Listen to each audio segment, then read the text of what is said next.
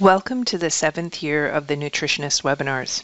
I'm Marianne Fessenden, Educational and Academic Liaison for AMTS and your host for this series.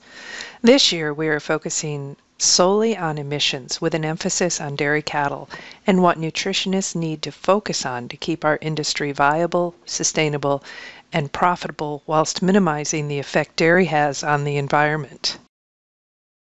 To that effect, our speakers this year will focus on providing information and help us get accurate information spread beyond the industry. Typically, I play music prior to the start of each webinar session. This year, we have decided to hold an open question forum 30 minutes prior to the start of the presentations. This is an opportunity to ask AMTS team members questions, any topic, be it program functionality, model biology, or specific nutrition management questions. The Zoom webinar is live on Facebook, and retention of those conversations will be able to be found on our Facebook page.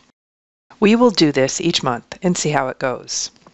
Today, our speaker is Dr. Elliot Block, a research fellow and director of technology in Specialty Products Division of Arm & Hammer Animal Nutrition, a division of Church & Dwight.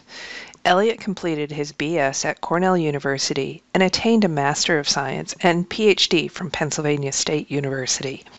He held a position as professor in animal science at McGill University, where he was the director of the Cattle and Research Complex. After 19 years in academia, he left to join Arm & Hammer Animal Nutrition in the Specialty Products Division. Dr. Block's areas of interest have been varied, including but not limited to parasitism, bovine somatotropin, DCAD, milk synthesis, essential fatty acid nutrition, and more in over 125 published manuscripts, 250 scientific abstracts, 32 conference proceedings, 2 textbook chapters, 15 patents, and numerous additional distinctions.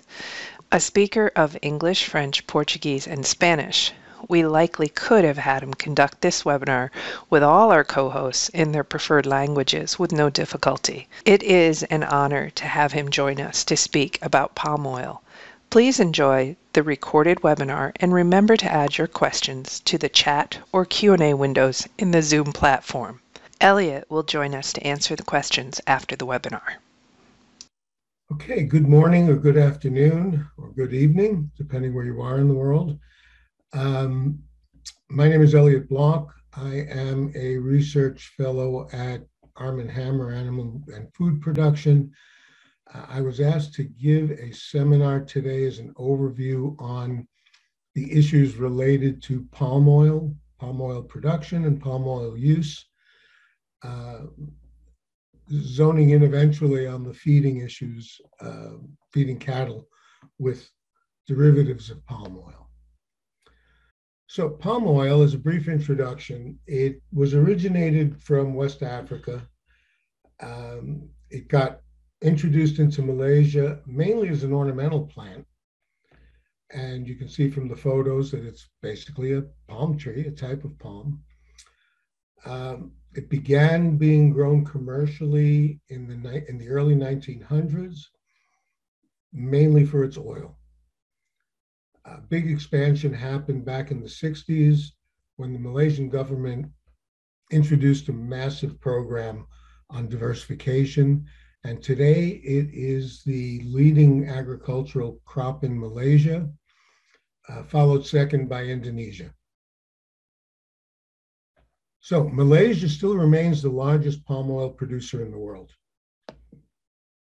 Produces about close to 14 million tons, which is about 47% of the estimated 30 million tons of palm oil. So it's a large producer. Followed by Indonesia as a close second at about 11.5 million tons, which is 38% of the palm oil production. And it increases year over year between 6 and 8%. So versus last year, it's about 7% higher now. So the palm, the kernel, which is, that's harvested from the tree, It's called the palm fruit, and it basically has a dense center that's called the palm kernel, and then the outside, which is the endocarp, the mesocarp. The mesocarp contains the oil that we use to make palm oil, edible oil. The palm kernel has a completely different fatty acid profile. It's used mainly in cosmetics and pharmaceuticals, and I'll show you why. Its fatty acid composition is totally different from the mesocarp. In fact, it looks more like coconut as far as an oil is concerned. So this mesocarp is what's pressed for palm oil. And the center, the palm kernel, is used to make palm kernel oil. Everything that you see on the market for feeding cattle are derived. They're not palm oil directly, but they come from palm oil refinement. And the refinement process is not too different from other oils. You basically get transportation into the plant. You get a sterilization process, a stripping process, extraction, purification, which leads to crude palm oil. This crude palm oil then goes into refining, which can follow one of two streams depending upon what streams they want to take off for different functions. So primarily, there's physical steaming, then degumming, which has to happen with almost all oil production, then a deacidification because of the phosphoric acid that was used, deodorization, and that goes into what's referred to as refined, bleached, deacidified palm oil. Okay, or that's the stuff that people use to eat. From this deacidification process, though, you get what we call fatty acid distillate. And what that is the free fatty acids that were taken off of the triglycerides that go into palm oil. This is the stuff that smells. If you ever smell PFAD, palm fatty acid distillate, it smells like calcium salts of fatty acids, because that's exactly what it is. And it is these free fatty acids that actually impart flavors to different oils. So for those of you familiar, I guess the best analogy is olive oil. Virgin olive oil still has some free fatty acids in there, so it has a flavor and a smell that's distinct to olive oil. And when you consume refined olive oil, first of all, you see the pigments are gone. It's a more clear yellowish solution rather than a green solution. And the flavors are just not there. The fatty acid profile, though, of the distillate and the oil, the edible oil, is pretty close to the same. So the oils that we eat are primarily triglycerides. Fatty acid distillates are free fatty acids from that production. There's another process that's used. It's used to make soap stocks, and as the name implied, that's what you make soap from, and you wind up with acid oil. But it's still a neutralization, bleaching, deodorizing that occurs in both processes. So why has palm oil been in the news? I think it's overrated. First of all, why did palm oil get so popular? And I'll show you some data that it is the #1 oil crop in the world. Why did palm oil have, or why does it have a bad rap? It really has nothing to do with health benefits or health detriments. And then as of recently, there was this whole issue around, I think it was a contrived issue. I'm giving you the punchline. is butter, is milk fat from cows fed palm fatty acids um, used at levels that you would normally supplement these fats at, less spreadable, or is it harder at room temperature? And actually, in Canada, they had this whole thing called Buttergate, and the Dairy Farmers of America pulled me in, American feed industry pulled me in. I don't know why me, because I'm not a palm expert necessarily, but to do a little bit of digging as to, is this real or is this hype?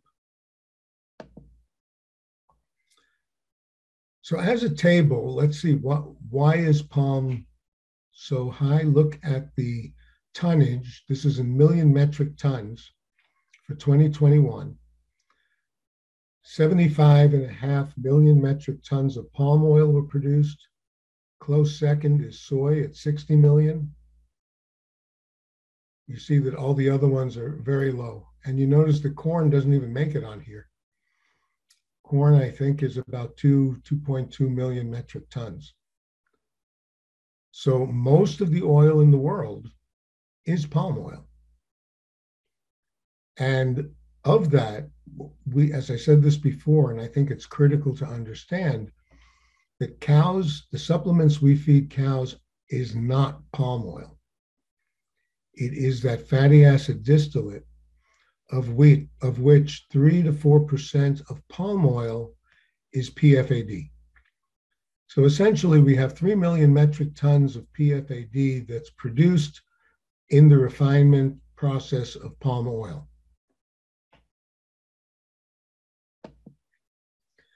And graphically, you can see it more clearly that palm oil is about 36% of the world oil production.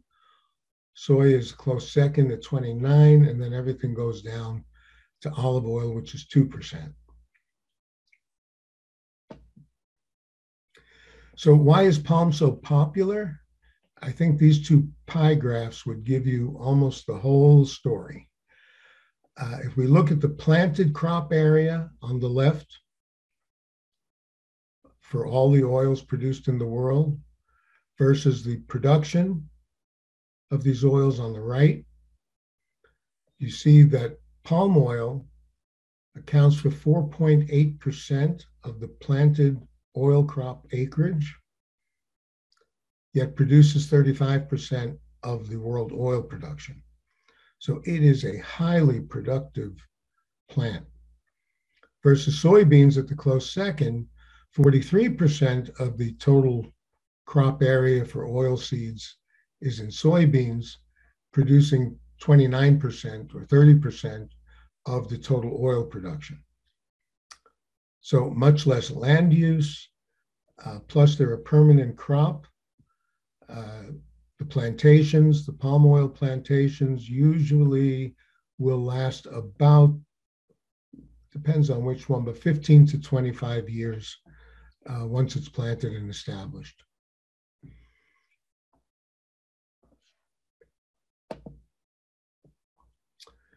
Now, I'm going to preface this by saying I went back to the paper and I could not find what these values, the units for these values.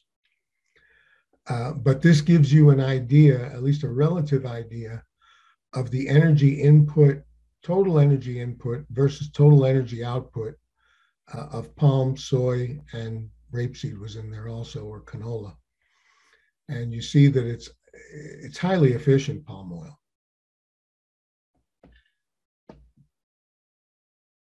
So let's move to some of the effects of feeding fats on the properties of milk fat. And I don't think this is news to anybody, really, thinking about it. This is a paper that I found from 1892 from the New Hampshire Experiment Station. And basically, I'm not expecting you to read this. Basically, it says that whatever you feed the cow is going to reflect in the milk fat. And that's true, as true today as it was back then. If you feed anything with fish oils, you get a little more fish oils in the milk. If you feed palm, you get a little bit more palmitic acid in the milk. Stearic acid, same thing. So it's not news to people. What's news, not news, what's made the news is that it does, because you're changing the fatty acid composition of the milk fat, you are changing the melting properties of that fat when you process it. So in other words, if you have more saturated fatty acids in milk, your cheese is going to be harder at a lower temperature compared to some of the unsaturated fats.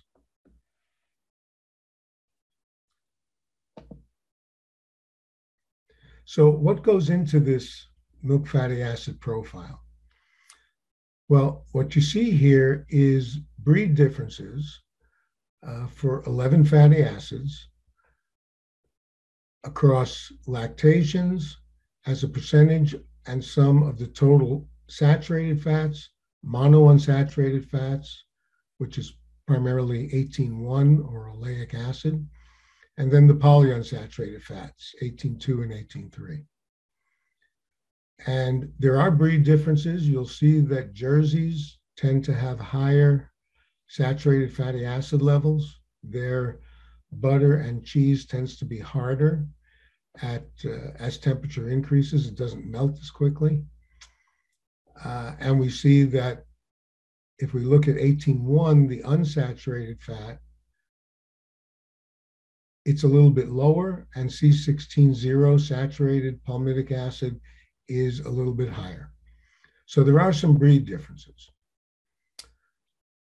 As far as production systems, this particular study looked at conventional versus organic, and virtually not very many significant differences here. If we look at the saturated fatty acids, we're about 70% on both. The 18.1 monounsaturated, about 26% on both. If we go down to palmitic acid, we're at about 31% and 30%. I'm sorry, that was palmitic acid. And 18.1 oleic acid is also very similar at 23. So there are more breed differences than there are on production differences. And then if we look at heritabilities, and our geneticists get very excited when these numbers are, when the heritability is 0.1 or higher. So what you see is that the amount of short-chain fatty acids, medium-chain fatty acids, and long-chain fatty acids are highly heritable. Also, saturated is very heritable. Less so for unsaturated fatty acids. That's where the fudge factor comes in of whether you're increasing or decreasing that, but also it's a highly significant number.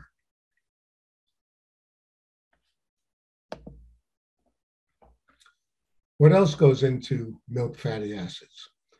Well, seasons, mainly because of feeding systems. So this was a study done with Dutch cattle in Holland, and you see that grass silage tends to be high saturated fatty acids or higher in the mid 70s range, 70% saturated fatty acids. And in the summer, when they move on to fresh grass or pastures, it decreased 68% versus 72, 73%. So not a huge swing, but a swing nonetheless. And this swing is primarily because the fresh grass is going to have more unsaturated fatty acids, especially if it's young, than the silages. Plus, there's a pretty fast rate of passage there. So a lot of that bypasses the rumen, and you wind up reflecting that in the milk, which is also why you could get somewhat of a milk fat, not depression, but a milk fat slowdown when you're feeding grasses, fresh grasses. And these are probably very predictable based on that fact of more unsaturated fatty acids in the milk of summer-fed cattle on grasses. You're looking here at the CLA content of milk, which is the fatty acid that can cause milk fat depression. a biohydrogenation end product of biohydrogenating essentially 18,2 and 18,3 linoleic and linolenic acids on its way down to stearic acid, 18,0. So you see more of the CLAs in the summer in these cattle. You see more 18,1 trans, which is the precursor of the CLA. It's the really one of the first steps in getting 18,2 to 18,0. And then from here, it can go on to CLA. You're looking here at 18,3. Again, we see a slight increase in the summer. And finally, this is just 18,1, oleic acid. We see more oleic acid in the summer as well. So what I'm trying to get you to take away on this is that milk fatty acids is going to vary with many different factors. And we'll get into some more of those as we progress here. Fresh versus conserved forages. I'm not really expecting you to read these numbers. If we look at fresh forage, we look at, let's take the culprit here, what they call the culprit, palmitic acid. You see that there's an average concentration of 27% of palmitic acid in milk fat when cows are fed fresh forage, with a range of 22 to 38. Pretty big range. If we move over to conserved forages, instead of 27, it's 31, so a small increase in C16 that has very little to do with what supplemental fat you're feeding. Has more to do with the forages and grain mixtures. But even at that, you're still looking at a range of 25 to 39. So if you try to find significant differences between cattle for 16-0, it's nearly impossible.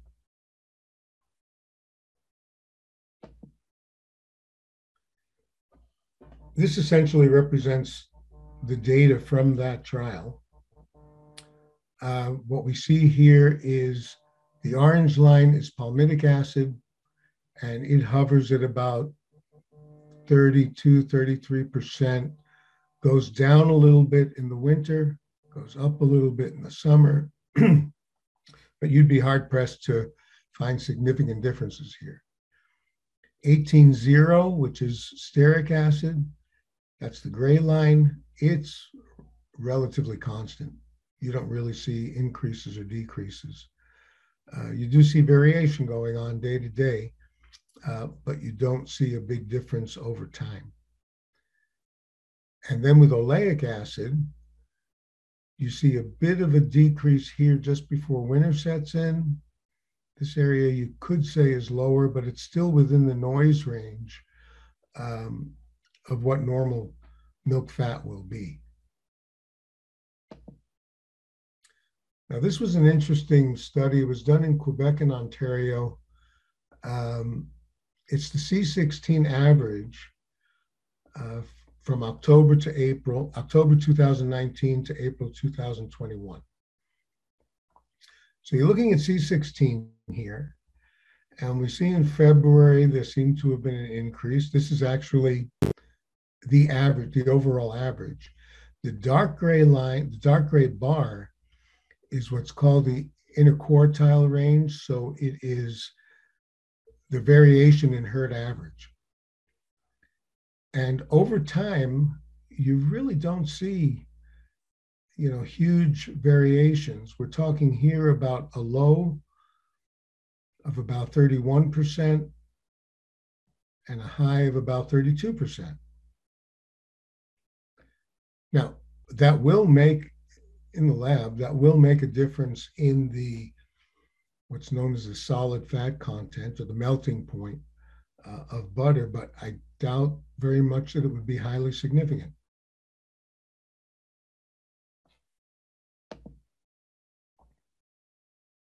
And if we look at it by parity, there are some differences, albeit small. If we look at de novo, in other words, the fatty acids that are made at the mammary gland versus the preformed, the ones that they're taking directly from the blood, you see the first calf heifers tend to have a slightly higher preformed fatty acid and a slightly lower de novo. Probably has more to do with body fat mobilization. C16, a little bit lower in first calf heifers. 18.1, a little bit higher. But in a mixed herd, you're not going to see very many differences.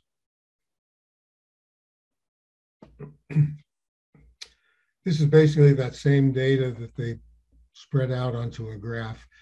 And we see here that the preformed, so if these are coming from intake and body fat mobilization, it makes sense that you get more preformed milk fatty acids at the beginning of lactation when they're mobilizing body weight, and less de novo, the orange. And then over time, once you're at about 100, a little less than 100 days in milk, the de novo is pretty flat, and so is the preformed. C16 and 18.1 kind of vary along the same gradient, a little bit less of the C16 at the beginning, probably because of mobilization. Same thing here for 18.1, and then they flatten out. But if you notice the scale here, we're talking about 20% up to 25% for de novo. We're talking about a little less than 30% up to about 31, 32%. So it's not large variations. And of course, if you're doing year-round calving, so you essentially wash out all the seasonal effects, your milk fat should be fairly constant across the board.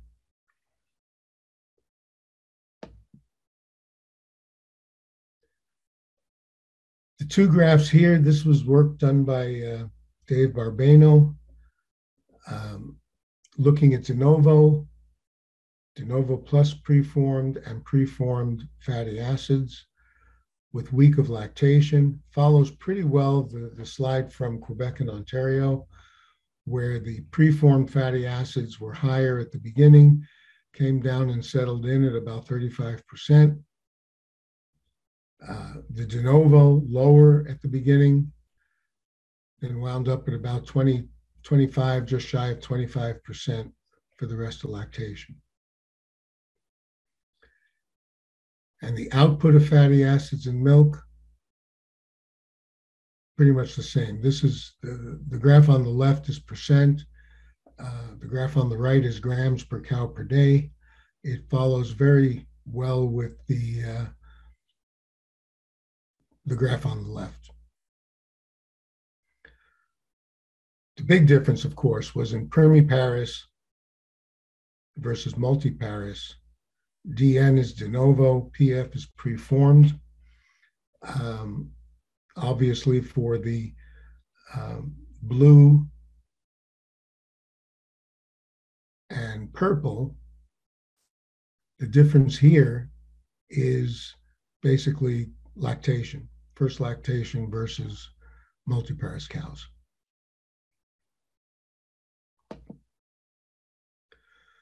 So what about PFAD? This was part of that Quebec, Ontario study where they took herds, all the herds that they did, and separated them out into those that were not being fed supplemental fat and those that were fed calcium salts of palm fatty acids. That's what this CSPF is. And the contention was that C16 increases the melting point of fat, so it's going to make butter hard and cheese harder. 18.1 is going to lower that because it's unsaturated. And what you see here is that the control cows settled in at about 31% C16. When you supplemented them with calcium salts of palm fatty acids, they came in at 32. Not significantly different. The spread was still there. The control spread was 24% to 46%. And for the calcium salt groups, it was 26% to 45%. Huge variation. 18.1 tended to have some downward pressure. So 21% for 18.1 on the control, 26%, so higher 18.1, higher unsaturated fat in the calcium salt group. But when you look at the range, again, there's a lot of overlap. 21 versus 15, 21 to 15, min and max. And for the calcium salts, 20 to 32.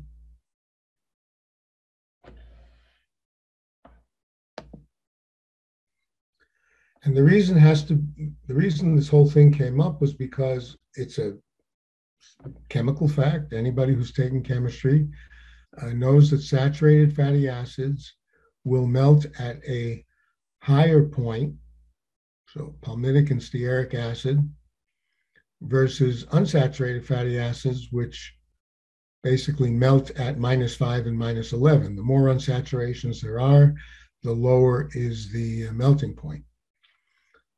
Oleic acid being somewhat in between. But the amounts that wind up in milk, because cows just don't eat 16.0 or 18.0, they're consuming, actually in their base diet, mainly 18.2 and 18.3. They consume pretty much unsaturated fatty acids. Now, those get biohydrogenated in the rumen to various extents. So they do turn into 18.1 and eventually 18.0 if they stay in the rumen long enough, or can produce CLAs and cause problems with milk fat production. And the cheese industry actually has a term that they call solid fat content. Solid fat content is a function of temperature determined in Emmental cheese. So you can imagine that this was not derived in the US, but it was determined in Emmental cheese, that's the standard, at the end of ripening, which takes 52 days. And they're using differential scanning calorimetry. So what this graph shows is pretty much that at lower temperatures, you have more solid fat in the milk than at higher temperatures. Now, I'm not an expert on cheese, but I would imagine that you would like to have your cheese, your milk fat in cheese, to remain solid over a higher range of temperatures than a lower range of temperatures. Otherwise, you wind up with greasy type of cheese. For butter, it depends what you're using the butter for. Obviously, you want spreadable butter if you're spreading it on your toast.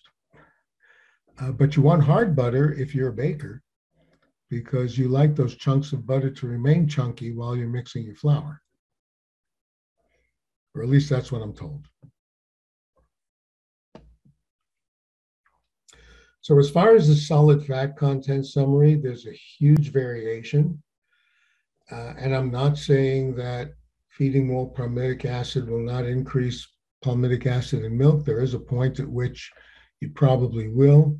I don't think anybody feeds enough to really cause that to go off the charts. The temperature influence, you have lower solid fat content at higher temperatures.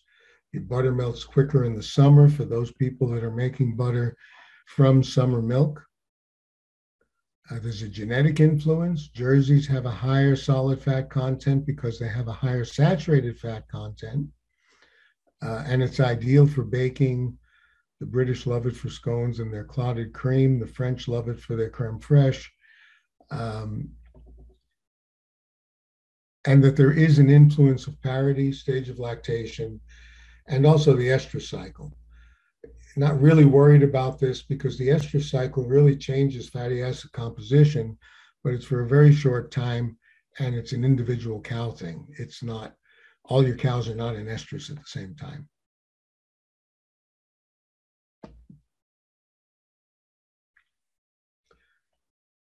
Fresh grass tends to lower the saturated fat, the solid fat content, because of the higher unsaturated fatty acids.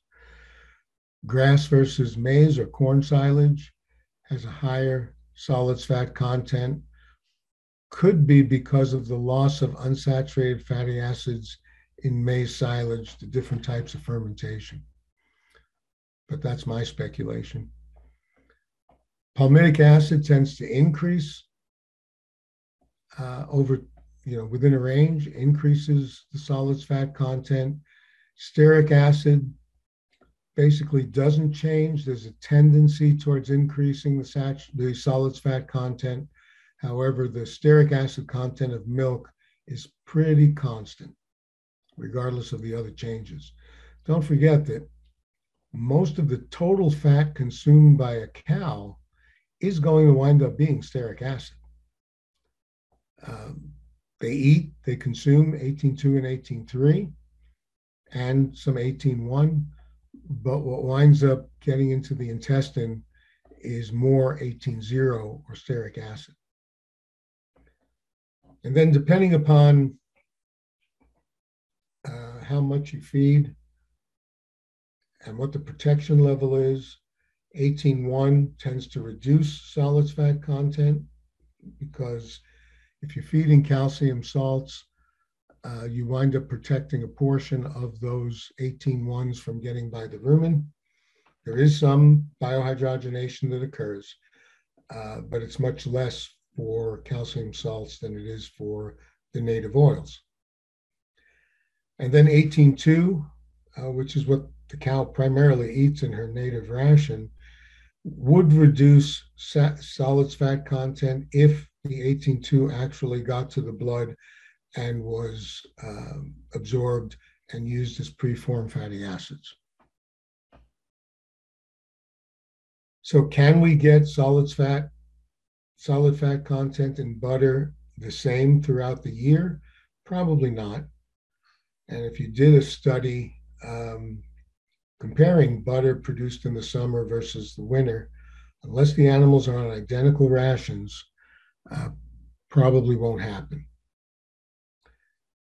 People tend, or at least the major food manufacturers, butter manufacturers, tend to blend summer fats and winter fats so that their butter is fairly consistent over time. And then we're just going to have to accept the influence of seasons.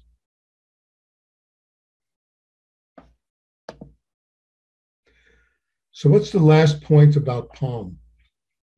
This is where you get into the environmental aspects. From the growing and producing and harvesting, processing of palm, there really isn't in fact, it's more environmentally friendly from that standpoint. Where it falls apart is that most of the palm plantations, less now, but most of the palm plantations that were put in 25 years ago were done by burning rainforests and clearing land. So it is a big environmental concern. The other concern was in labor, using labor, and this has been a concern worldwide, especially in Indonesia and Malaysia. So there is a group that's called the RSPO, that's Roundtable for Sustainable Palm Oil Production. And what this is a group of palm oil producers that get together and adhere to these 8 principles. In order to become a member, you have to prove that you're in compliance with all of these issues. So responsible consideration of employment, environmentally responsible and conservation of natural resources, biodiversity, that essentially precludes any more burning of rainforests if you want to be a member of this. And as the world is becoming more environmentally aware, They are forcing, it's not a bad kind of forcing, they're forcing the issue of this environmental conservation by actually requesting and purchasing oils only from members of this RSPO group. And there is a website if you want to see what they're all about, rspo.org. We, Arm & Hammer Animal Nutrition, is a member of this. What you see here is a shift. This is 2018, 2019. I don't have the most recent impact report, or actually it isn't out yet. But what you see is in Indonesia, if you look at the increase in RSPO certified areas, you see that there's an increase in 12%. In Malaysia, there's an increase of 6%. Other countries are also increasing, not so much in Africa, but in Latin America, they're increasing as well. And all of the oil, all of the PFAD, the palm fatty acid distillate that we buy, is from RSPO certified regions.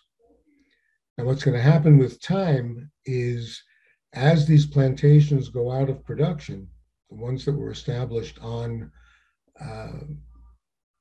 essentially rainforest burning, they're going to have to be reestablished somewhere else, and they're going to have to do as much as possible to restore the habitat in those areas. How easy that is, I'm not sure, but that's the intent. So really what that does is it takes away, as this is happening and we're getting more and more of these sustainable forms of palm oil cropping, that pretty much takes away the concern of environmental impacts, and it also takes away some of the employment, let's say fair employment practices. It would be like fair trade coffee or something like that. It's very similar.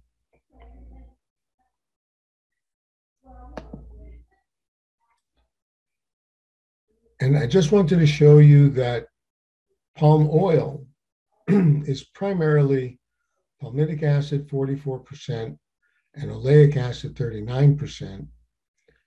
The other fatty acids are minor. Linoleic can come in as high as 10 or 11%. But if you look at that palm kernel oil, it almost mimics identically coconut oil. And again, it's primarily used for industrial purposes.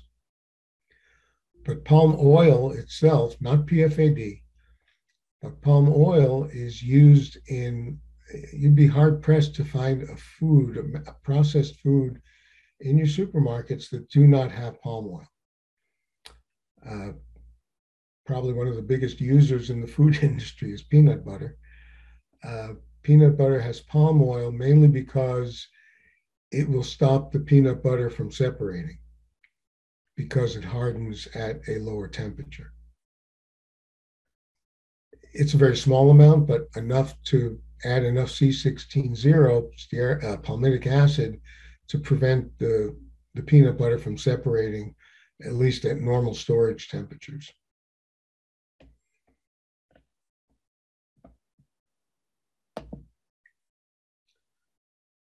Now, there are differential responses to different fatty acids.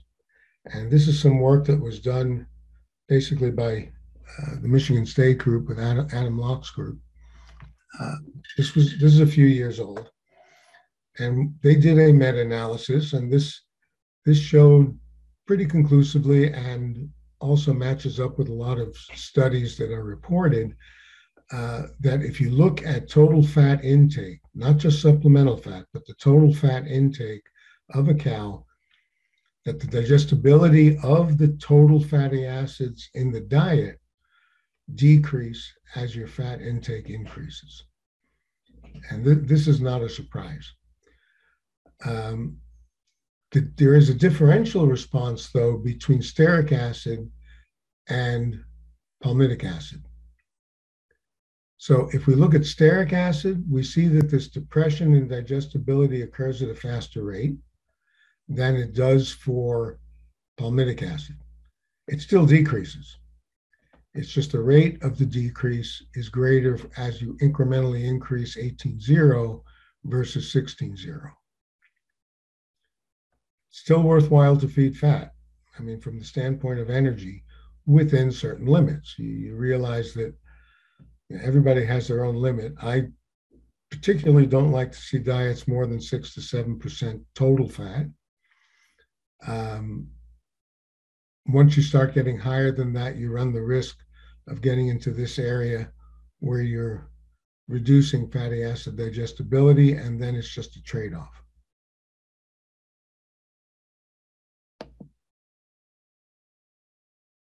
That same group also showed, and again, we're talking here about this graph on the left is total fatty acid digestibilities. So that 4, 5, 6% total fat in the diet. And what happens when the supplemental fat, okay, these are 3 different supplemental fatty acid profiles. One is high palm, so 80% palmitic acid. This one here is a 40-40 blend of palmitic and stearic acid. And here you have a 45-35 blend of palmitic oleic acid. And what you see here is that once you start introducing the 18.0, you're getting somewhat of a depression in total fatty acid digestibility in the diet, as opposed to the other 2 fatty acid sources. The control diet did not have any supplemental fat. So what you can take away from this is that adding palmitic acid is not going to change the total fatty acid digestibility. Changing it to a fat source with 16.0 and 18.1 will give you a slight increase in digestibility. It was significant, but it's not, you're talking about here 78 versus 79 or so percent. And when we look at the specific digestibility of palmitic acid with those same blends, here's where we see that you can actually decrease the C16 digestibility by adding C16 compared to the control by a small amount, about 4%. C18, adding C16 and C18 will reduce by 12%, and adding that 18.1 increases C16 digestibility. And this is not new to monogastric nutritionists. C18.1 or oleic acid is known to improve the digestibility of fatty acids in the small intestine. If we look at the digestibility of the 18 carbon fatty acids, so 18.0, 18.1, 18.2, 18.3, no difference by adding palmitic acid, no difference by adding both palmitic and oleic acids, but you do see this slight depression when you're feeding additional or supplemental 18.0 on top of what's coming out from the rumen.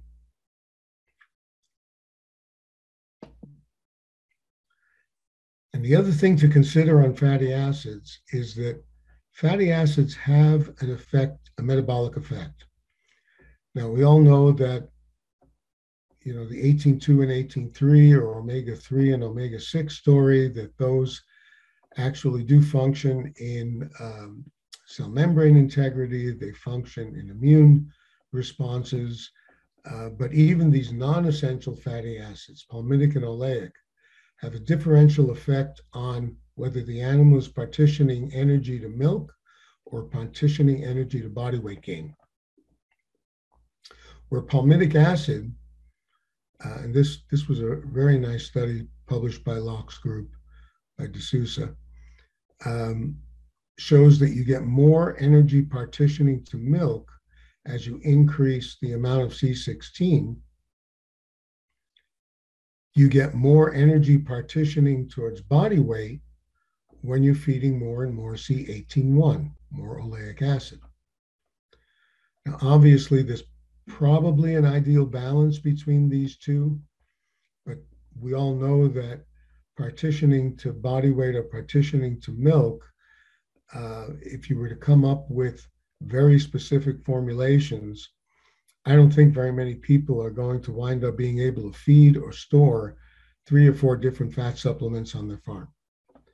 So basically, we're going to have to settle for, unless you can do that or want to do it, you're really going to have to settle for a mixture of the two to really make sure that you're partitioning the way you want it to. Now, in early lactation, it depends upon your purpose. You may want to partition more towards body weight once they get over the peak and more towards milk in the early part.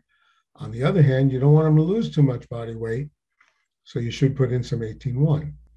So bottom line is it's going to be a mixture of the two.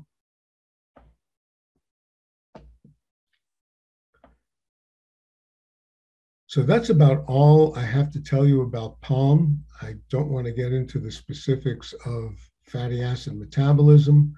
Well, I want to, but that's not the purpose of the talk. What I did want to do here is try to familiarize you with what some of the issues are, more social issues and production issues regarding these fatty acids and their fatty acid profiles. So I thank you for your time, and if you have any questions, keep them coming. I have a few bit of housekeeping details to take care of before we get to the questions. There have been some questions in the chat window, and let me do this correctly. I also will bring up these slides so that if Elliot needs to refer to a specific slide at the end of, while he's answering some of the questions, he can just tell me which one to go to. So I'll leave it like this so that I can easily scroll. All right, so thank you first for joining us. As a reminder, Dr. Block's slides will be available as a PDF document for download from our website. That page will have links to the recording and the PDF presentation there. I do convert the audio to podcasts. You can find those under the podcast tab on the webinar on the website, or subscribe to us on Apple Podcasts. We'll get to questions in a few minutes. First, I want to thank my team and my sponsors and tell you about next month's webinar. Next month, we will feature Dr. Frank Mittler, the director of the Clear Center at UC Davis. The working title of his presentation is The Real Story About Climate Change and Animal Agriculture. Frank will join us June 9th, again at 9 a.m. and 6 p.m. We will be following the same format as this webinar, featuring AMTS office hours 30 minutes prior to the start of each webinar. So show up early if you have a nutrition or program related question. This morning, I am joined by members of my AMTS team and some distributors. Lynn Gilbert, who helps with everything, and Tom Taluki, who can be relied on for knowledge about nearly everything and intelligent conversation on occasion. AMTS support, sales, and boots on the ground nutritional knowledge is by a wet network of global distributors.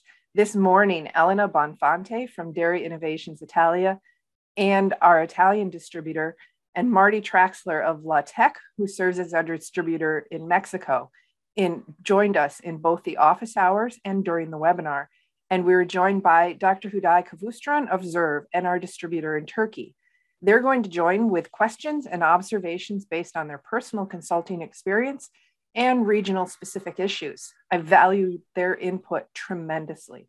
I also want to give all the credit for office hours to Elena. Vijay Durbal, another AMTS team member and our chief technology officer, has been pitching a podcast like Cows and Coffee concept for years. Our discussion this morning between Elena, Tom, Marty, and Elliot came pretty close, and it was fun. We have a wonderfully supportive network of sponsors who help pay our speakers and justify my time commitment to this project. We thank our gold sponsors, Arm & Hammer, Animal and Food Production, #ScienceHearted, the Canola Council of Canada. Learn more about feeding canola at canolamazing.com. Adina, experts in animal nutrition with expertise in plant bioactives. And Protetka, transforming the future of farm animal health. Our silver sponsors are the Forage Analysis Labs of Dairyland Laboratories and Dairy One, both with affiliates around the world.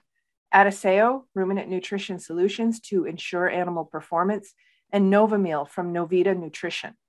Our bronze sponsors are AminoMax, Virtus Nutrition, Origination Inc., and Balchem. Each of these companies support education and research worldwide.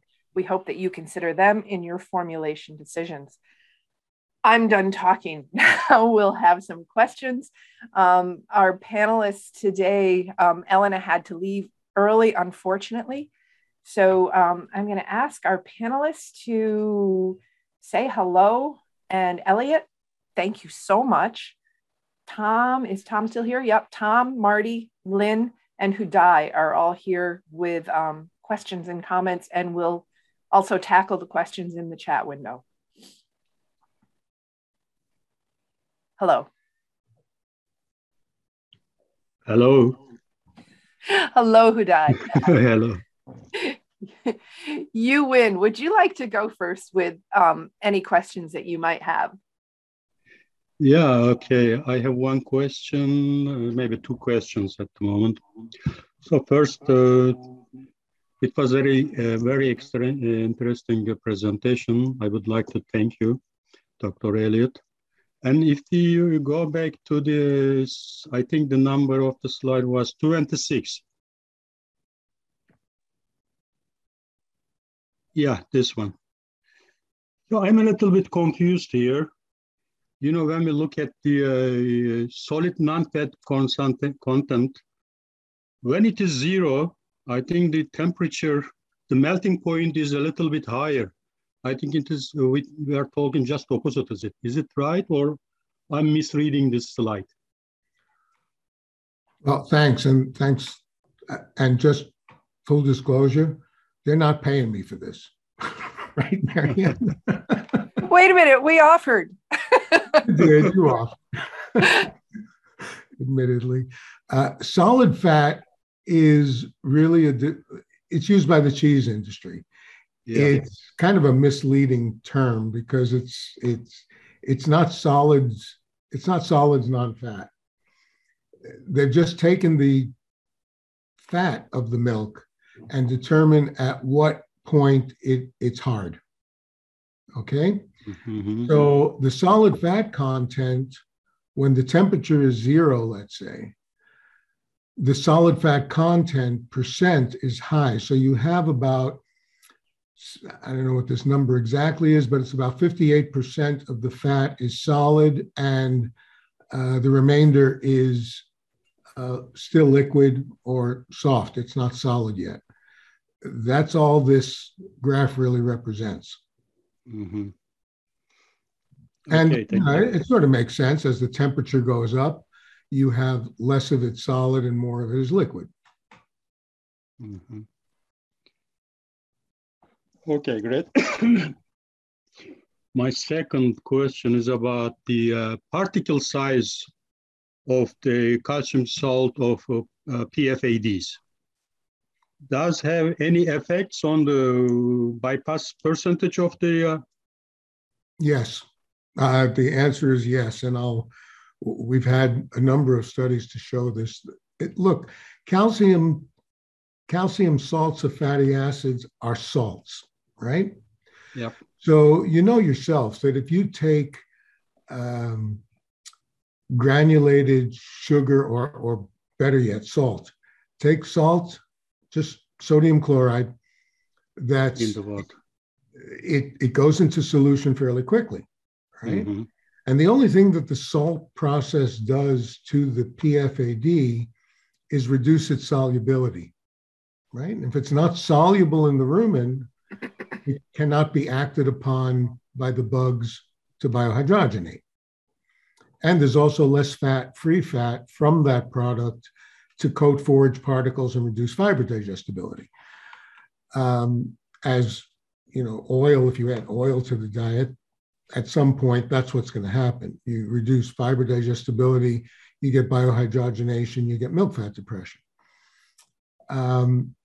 If you take rock salt and put a hunk of sodium chloride salt block into water, it takes a very long time to go into solution. Same principle for calcium salts of fatty acids. The finer the particle, the more surface area there is per unit of weight, and you have the same rate of solubility, but it takes longer to get the whole thing to dissolve if the particle is larger. So yes, there should be, and there is, more bypass potential from larger particles than smaller particles. Okay. Thank you, Huday. Do you have more questions or? No, at the moment. If I have, I will ask. All right. Thank you. And Elliot, I think that maybe tackled the questions that Akira had in the chat window with your explanation on that one. I could be wrong, but can you see those to see? Where's Akira's question? Calcium salts still have biohydrogenation in the rumen. The answer is yes, because depending how soluble they are, even the larger particles, you're going to get some solubilization and some release. It's not 100% bypass. But whether it's 60% bypass or 20% bypass really depends more on the particle size and rumen pH. As the rumen pH goes down, you get more solubility. So, an acidic rumen is going to have, even a larger particle is going to go into solution quicker, faster at a low pH. Okay, thank you. Marty, do you have any questions or thoughts that you want to ask before I go to some more of the chat window questions? Oh, go ahead, Marianne. Okay, thank you. And Tom, certainly feel free to wade in with anything. Lynn, I know you always stay silent. So let's see, I had a question, more a comment that will maybe induce some discussion. In addition to PFAD, RBD, stearin, and olein are also raw materials for fractionated palm fats that are fed to cows. These fractionated fats can be triglycerides or fatty acids with high levels of C16. I think that's more of a, can you go with that comment? And then I'll follow up with Chad's additional comment or question that comes later in the chat. Sure. Well, there are about 15 different fractions that the industry, the palm refining industry, pull off of the palm stream, one of those two streams that I showed you, for different functions. Now, palm olein and stearin are basically triglycerides of either stearic acid or oleic acid. Now, one thing you have to recognize is that triglycerides are a little bit more difficult for the cow to digest. As a lower digestibility than there is for free fatty acids. And that's simply the hydrolysis process that goes on in hydrolyzing those triglycerides into free fatty acids and glycerol. Okay, so that put aside, tristerin or palm stearin is pretty darn solid. Palm olein is basically oleic acid, triglyceride of oleic acid. If hydrolyzed in the rumen, the triglyceride is hydrolyzed in the rumen, that would be like just feeding oleic acid, and you would probably get an increase in CLA production and wind up with a reduction of milk fat at some point. I don't know what that point is because I've never fed olein or stearin. They're primarily used to make some of these high palmitic acid free fatty acid supplements. I think it was, yeah, it was Bill Weiss who had done some really nice studies looking at triglyceride forms of palm versus free fatty acids of palm or calcium salts of palm, and found that the digestibility of the triglycerides were pretty low. And in fact, when they were hydrogenated and made into basically 18-0 and 16-0 triglycerides, the digestibility was pretty close to corn. So I have not seen these used, at least on this side of the world, in feeding ruminants. There's more use of them in non-ruminants. But that's the best answer I can give because I've never fed them and I don't know how much of them are used in diets here. Okay, thank you. And to follow up on Chad, another question from Chad, do we know the difference in greenhouse gas footprint of standard palm oil versus RSPO palm oil? If you take out of the equation the original burning of the forest, and the fact that that forest doesn't exist anymore to sort of clean the air, there should be no difference. And this is, I don't know this, I'm suspecting this. I would assume that there's no difference in greenhouse gas emissions in the growing and harvesting of the plant itself. Okay, thank you. Questions from Elena, because she had to leave early. Let's see, since the industry is trying to reduce the use of palm oil, is the hydrogenated fats going to be a valid alternative? And by the way, she says hi. I have a webinar with her in a couple of days. That's a tough question because actually it's a loaded question.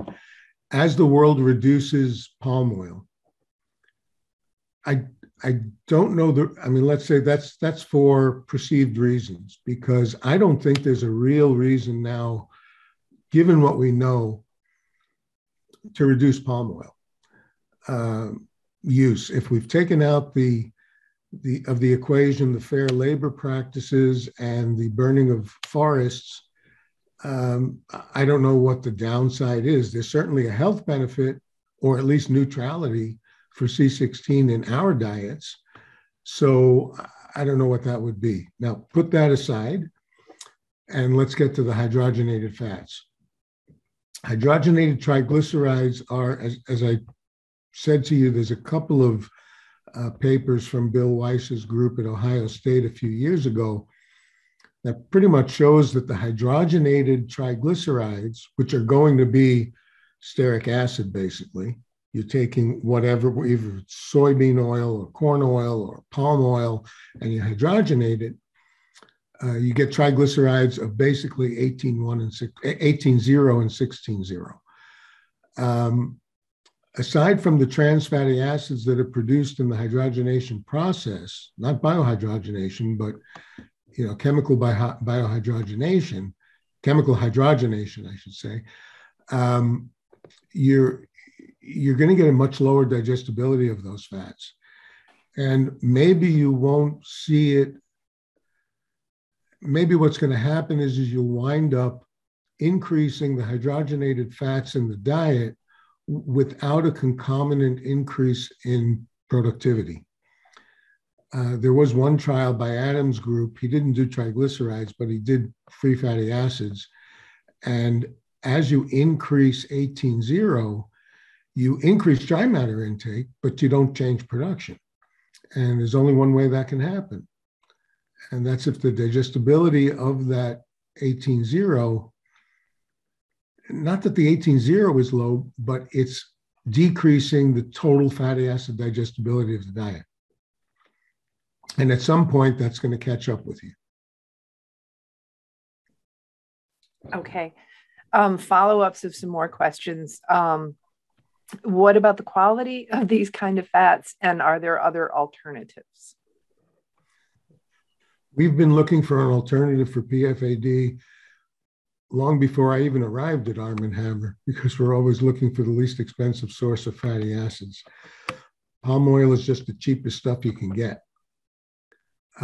So is there an alternative? I'm sure there is an alternative, but can we afford those alternatives? I don't think so. What drives palm fatty acid distillate prices is really the biodiesel industry, because that's one of the major alternative uses for PFAD is to convert it to biodiesel. So actually, PFAD prices are more related to oil prices, crude oil prices, than they are to palm oil prices. Do you think we're going to see some, maybe a different viewpoint of palm oil? Maybe it'll be looked upon more kindly, given the. Well, you tell me. You tell me. Do people still carry around the whole milk fat being bad for you? Yeah, right. Sorry. I mean, once it's out there, it's always the first thing you hear. You don't hear the backstory. Yeah. So exactly. I don't think this is going away. And no matter how much education we do, I don't know if it's going to have a significant impact in the short term anyway. But, what's the alternative to palm? You saw, if you go back to my pie graphs on area planted versus at the beginning there, I don't know what slide, there it is. Okay, so to replace now I'll go extreme, to replace that 35% palm oil that we have, you would have to double or triple the soybean acreage if we were to use soybeans, for example, which would basically take up all of the agricultural land currently planted in oil crops. So it becomes problematic. We could want to do it.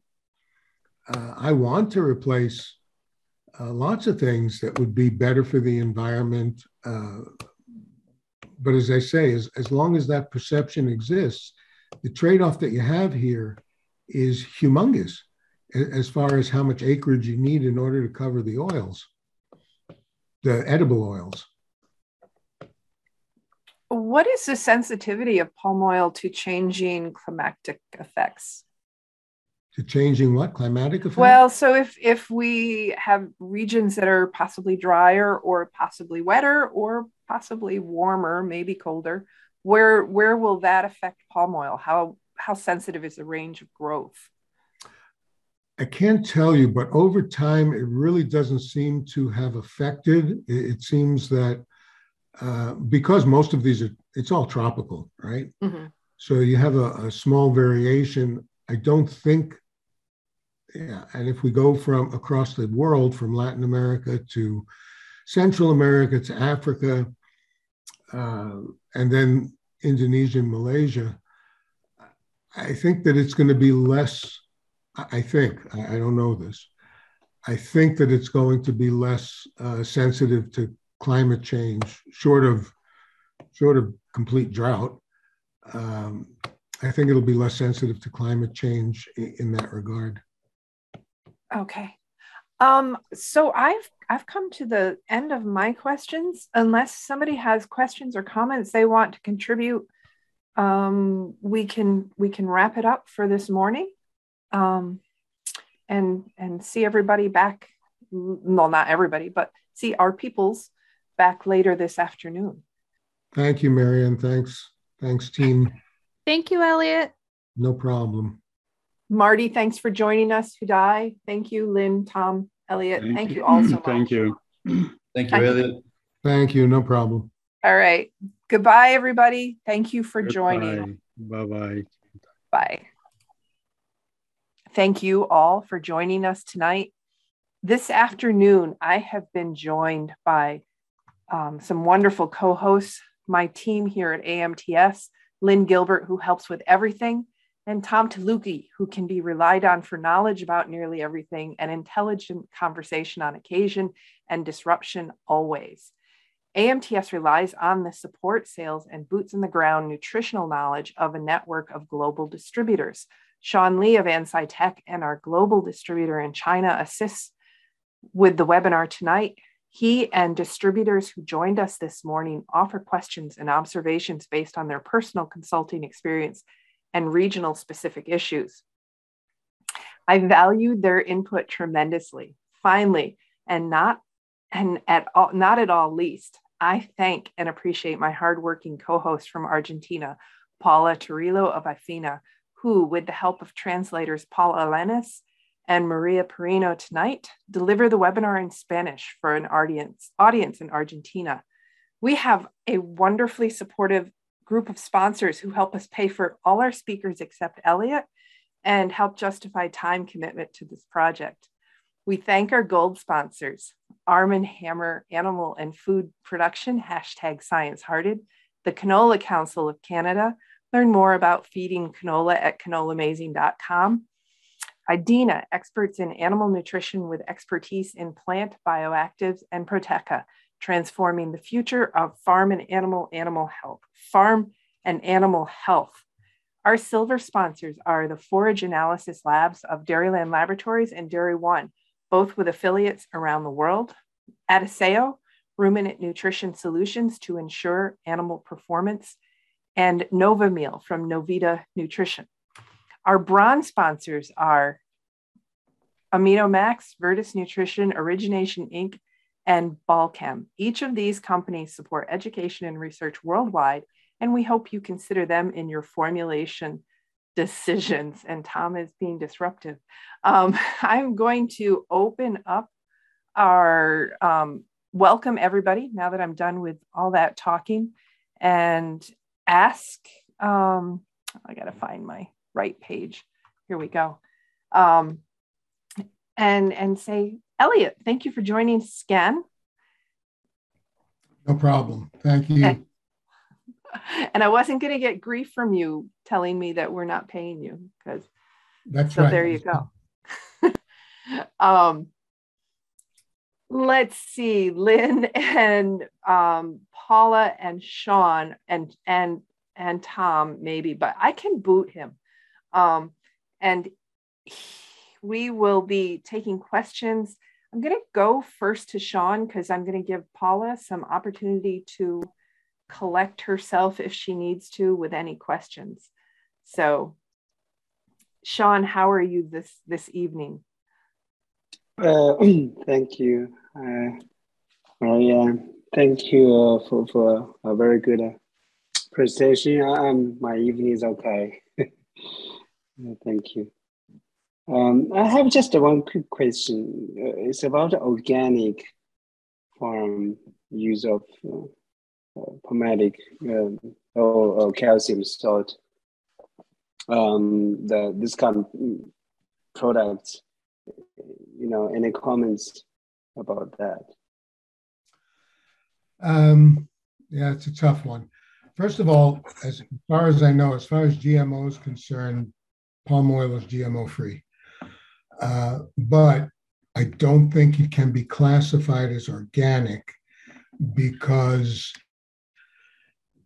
there is no specific organic production, at least on not certified organic production of palm oil.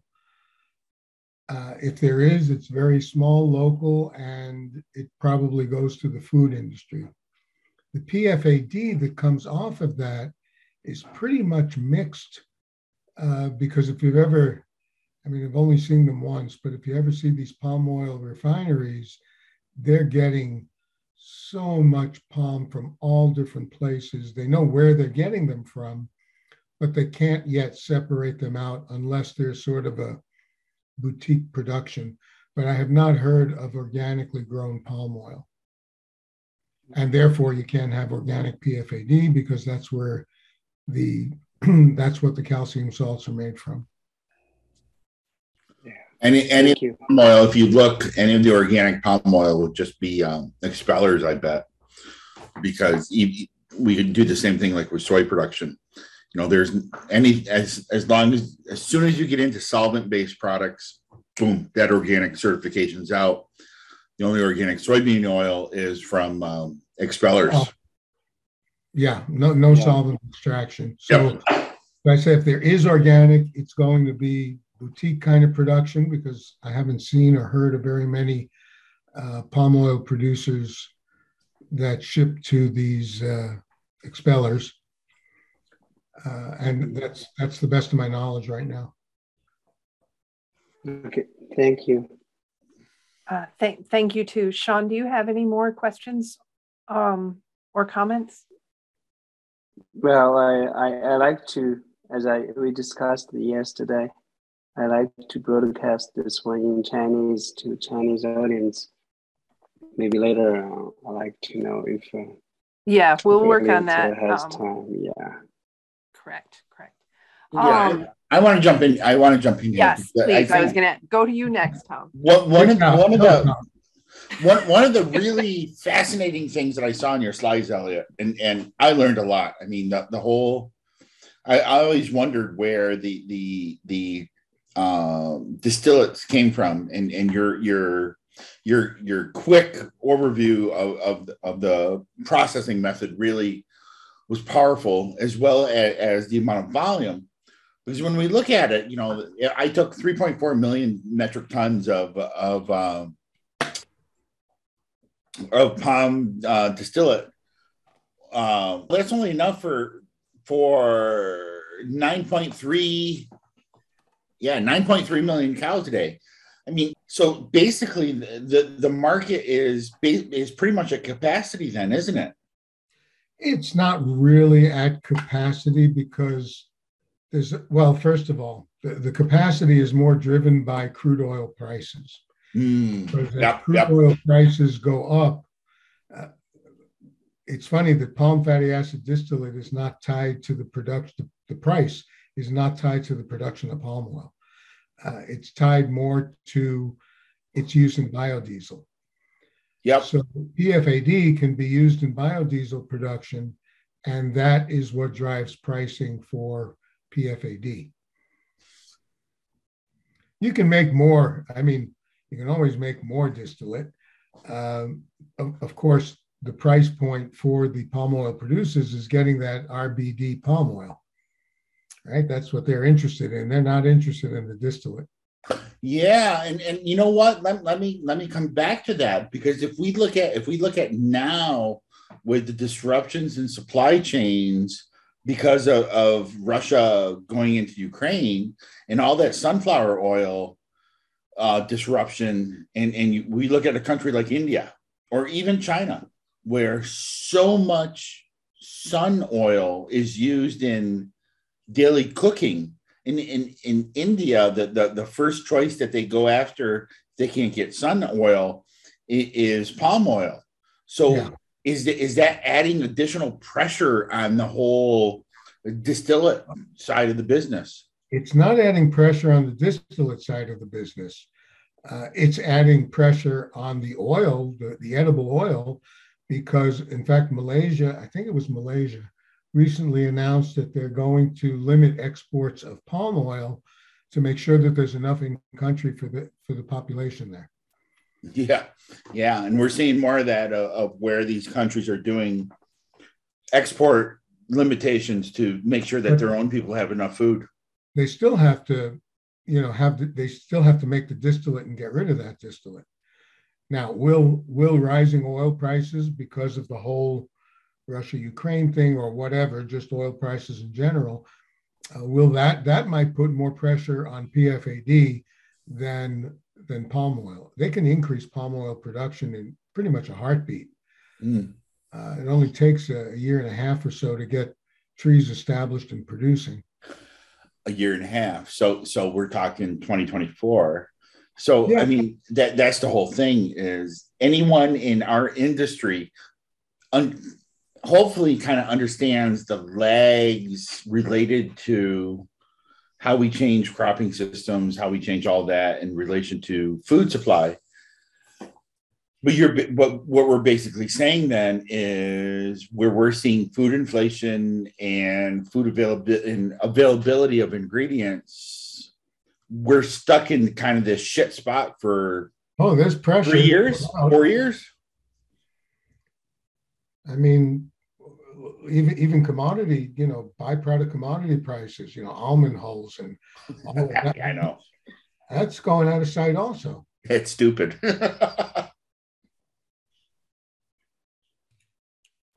Is there anything not affected?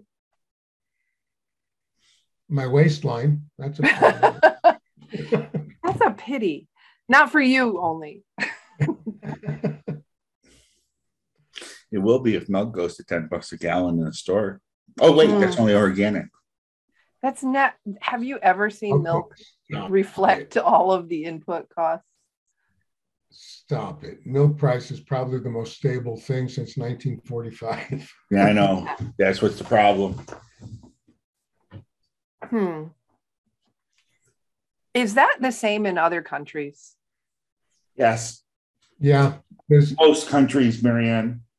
most Okay. countries, there's governmental pressure to stabilize milk prices, egg prices, although eggs have gone up. But the staples, milk, bread, eggs, those things are somewhat priced, well, either subsidized or the strict price controls. A well-fed society does not revolt. Right, exactly. Bread and circuses. I'd argue that with you, but that's for another day. All right, we'll do that in Kansas City, Elliot, or Okay. we'll find some scotch. Let's see. I'm gonna Paula, do you have if anybody has any questions they want to put in the chat or the Q&A window, I'm gonna let Paula ask some questions that she might have from Argentina. Well, let me ask Paula a question first. Paula, what's the price of corn, of maize, maize going to dairy farms right now in Argentina? Hi, all of you. So I really don't know the price, the corn price right now, but I can ask some colleagues and let you know. See what, Paulette, do your listeners have any insight on that? No. Podemos preguntar, we can ask them. Ask your question while Paula or Maria is asking. Okay. If you can. And Paula, Yeah. what Paula, what's Yeah. the milk price in Argentina right now? I think it's around 35 pesos. It would be like 15 cents. Yeah. Yes. Really? That's 15 cents a liter? Or Yeah. Liter. Oh my God. Yeah. To give you an idea, Paula, our net mailbox is around, it's going to be 53, 54 cents a liter. Yeah.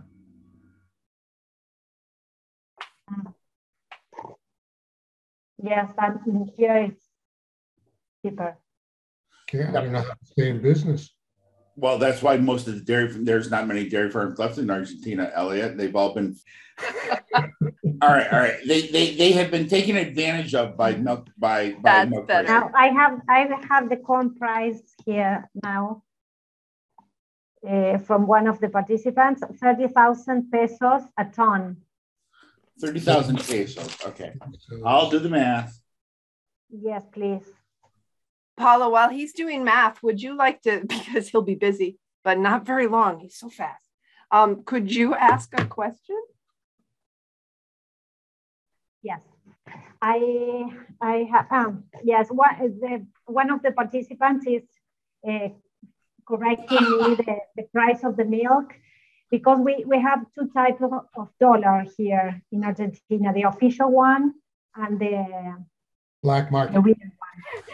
So, Really? Only two, Paula? Isn't it? no, like there are four? much more, but two are the most common ones. So if you convert it into the official dollar, it would be $0.375 a liter. 8.5 cents per dollar right now. No, 0.85 cents per dollar is what the official rate is according to my system. 0.375. Yeah, no, that's wow. The Argentine banks are making money off of you guys. Yeah. So that 30,000 that 3,000 pesos is equivalent to $256 a metric ton. I wish I could buy corn at that price. We're more like 330, 340 a metric ton for corn, for whole corn. Are you still there, Paula, with your question from earlier? But your milk price is just, that's She's horrendous. just crying in a corner at this point. That's why you make your own cheese and sell it at a premium, right, Paula? No, she's doing that anymore. All right, I'm going to unmute that. Thank you. I'm texting Lynn. I have lost control. Marianne, can't you mute Tom? Just You've met him, right? Hey, careful there, block. Okay, Paula, are you ready for your? I did not hear your question. Paula, could you ask your question again? The question is about the supplemental palm oil, which is the recommended quantity to offer to a dairy cow, a lactating dairy cow. Okay, first of all, I would not feed palm oil. If we're talking about the calcium salts, that's a different story. So let's be clear. Palm oil is first of all, it's triglyceride. Triglycerides are generally less digestible than free fatty acids. And the 18-1 is almost assuredly going to go to trans 18-1 and help increase the probability of milk fat depression. So if we're talking about calcium salts, yes. Then I would, there's not really a recommended rate. I mean, you have a total dietary fatty acid that should probably not be higher than 6 or 7%. So maybe 8% total fat as you know, with the glycerol and everything else as a ether extract or as an hydrolysis fat. So if your base ration is, let's say, 5% fatty acids, you can add 2% to the dry matter as calcium salts. And, you know, a cow eating, I don't know, what, 25, well, let's give you the benefit of the doubt and say that they're eating closer to 28, 29 kilos of dry matter. So you're talking about, what's that, about, I'm not calculating in my head too well. Well, 2% of 25 is going to be 5, right? So yeah. 500, that's 500 grams. So somewhere under 700 grams a day. It's not necessarily a recommended supplementation. Why are you feeding fat? You're feeding fat because you want to increase the energy density of the diet. You have a limitation on how much of that can come as fat. So, you know, if you're feeding a whole bunch of, let's say, distillers grains that have high fat or corn gluten that has high fat, you're not going to add very much more fat to the diet, or you're going to wind up with either fiber digestibility problems or milk fat depression problems. So it all comes down to how much total fat you're willing to have your cows tolerate.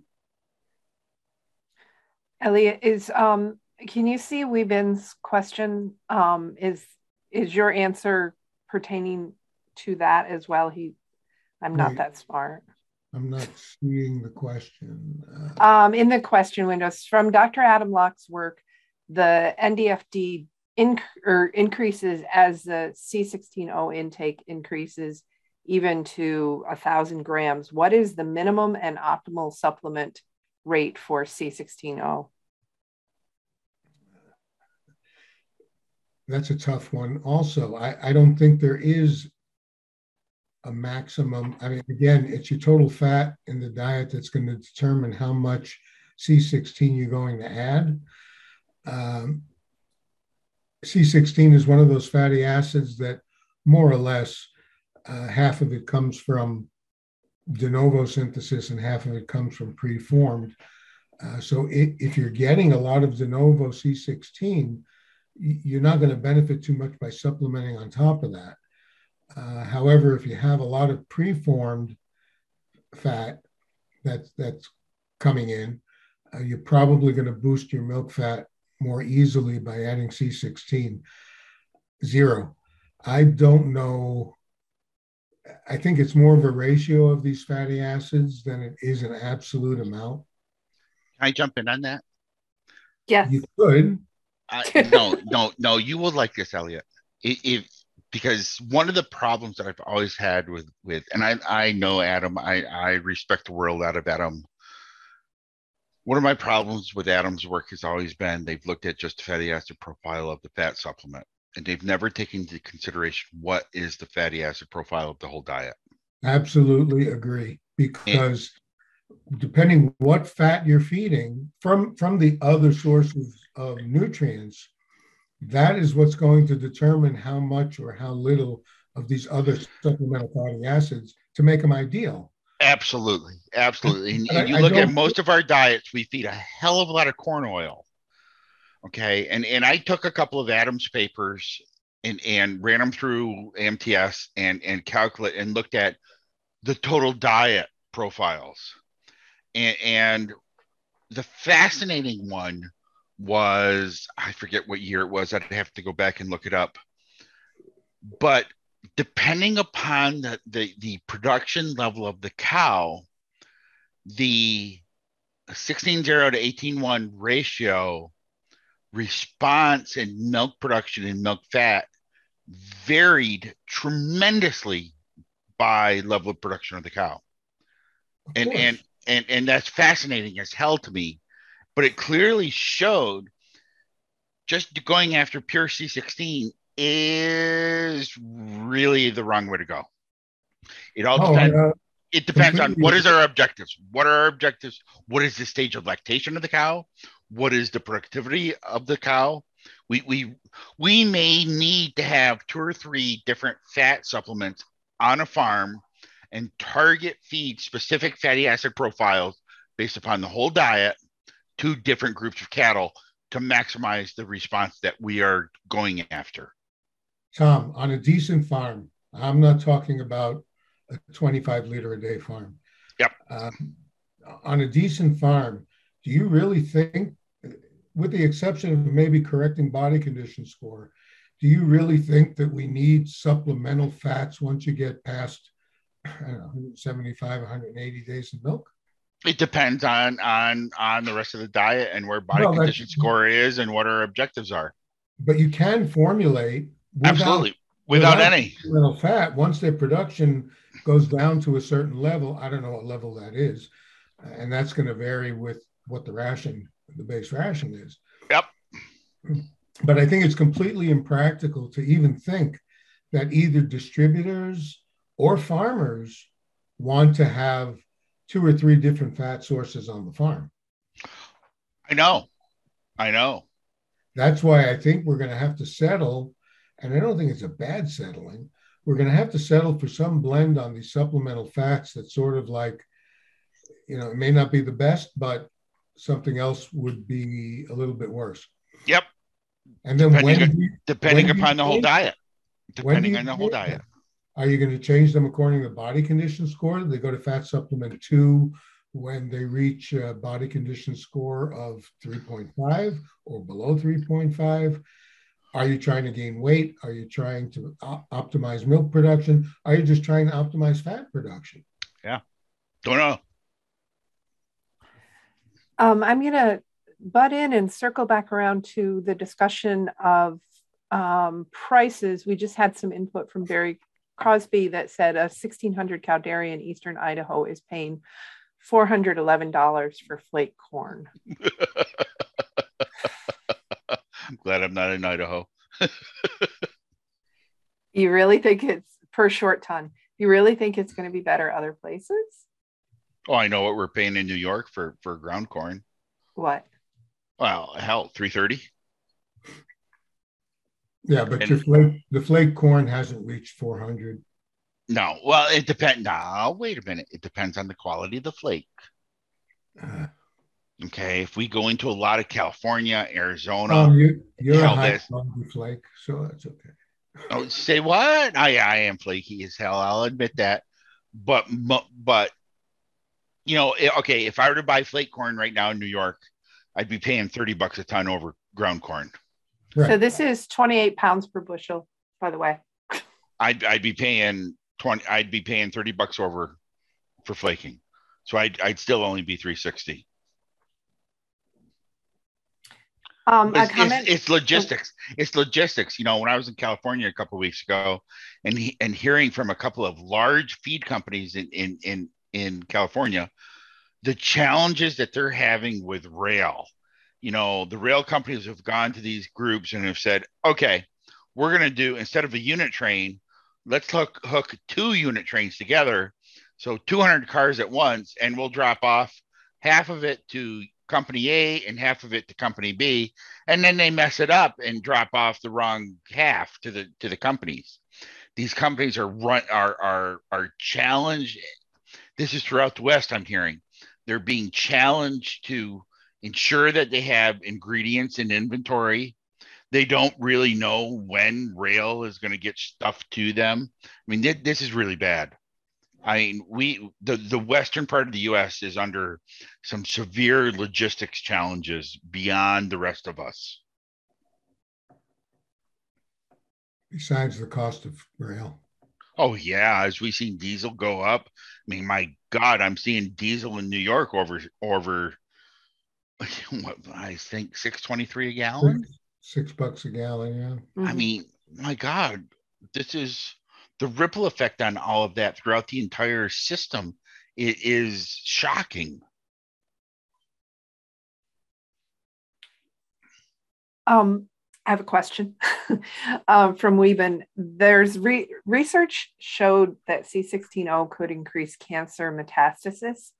Given the public awareness that our industry feeds a lot of palmitic fatty acids, should we find alternatives, or does the public know what we feed?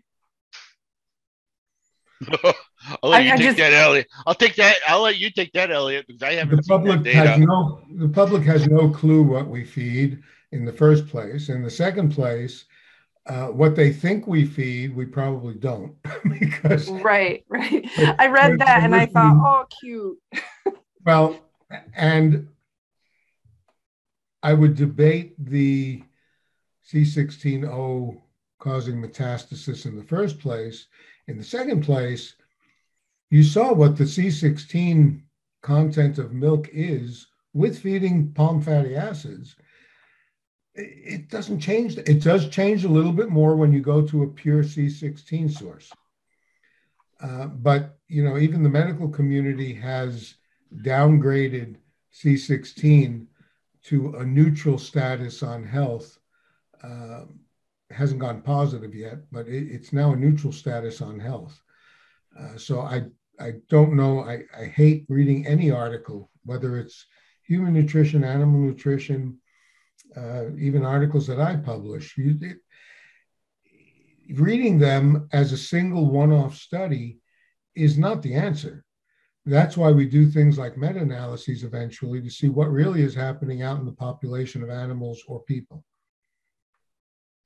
Well, and we had that discussion this morning that it's just something gets bad press, no matter how much good press follows that or evidence-based information. Doesn't that matter. Bad thing sticks.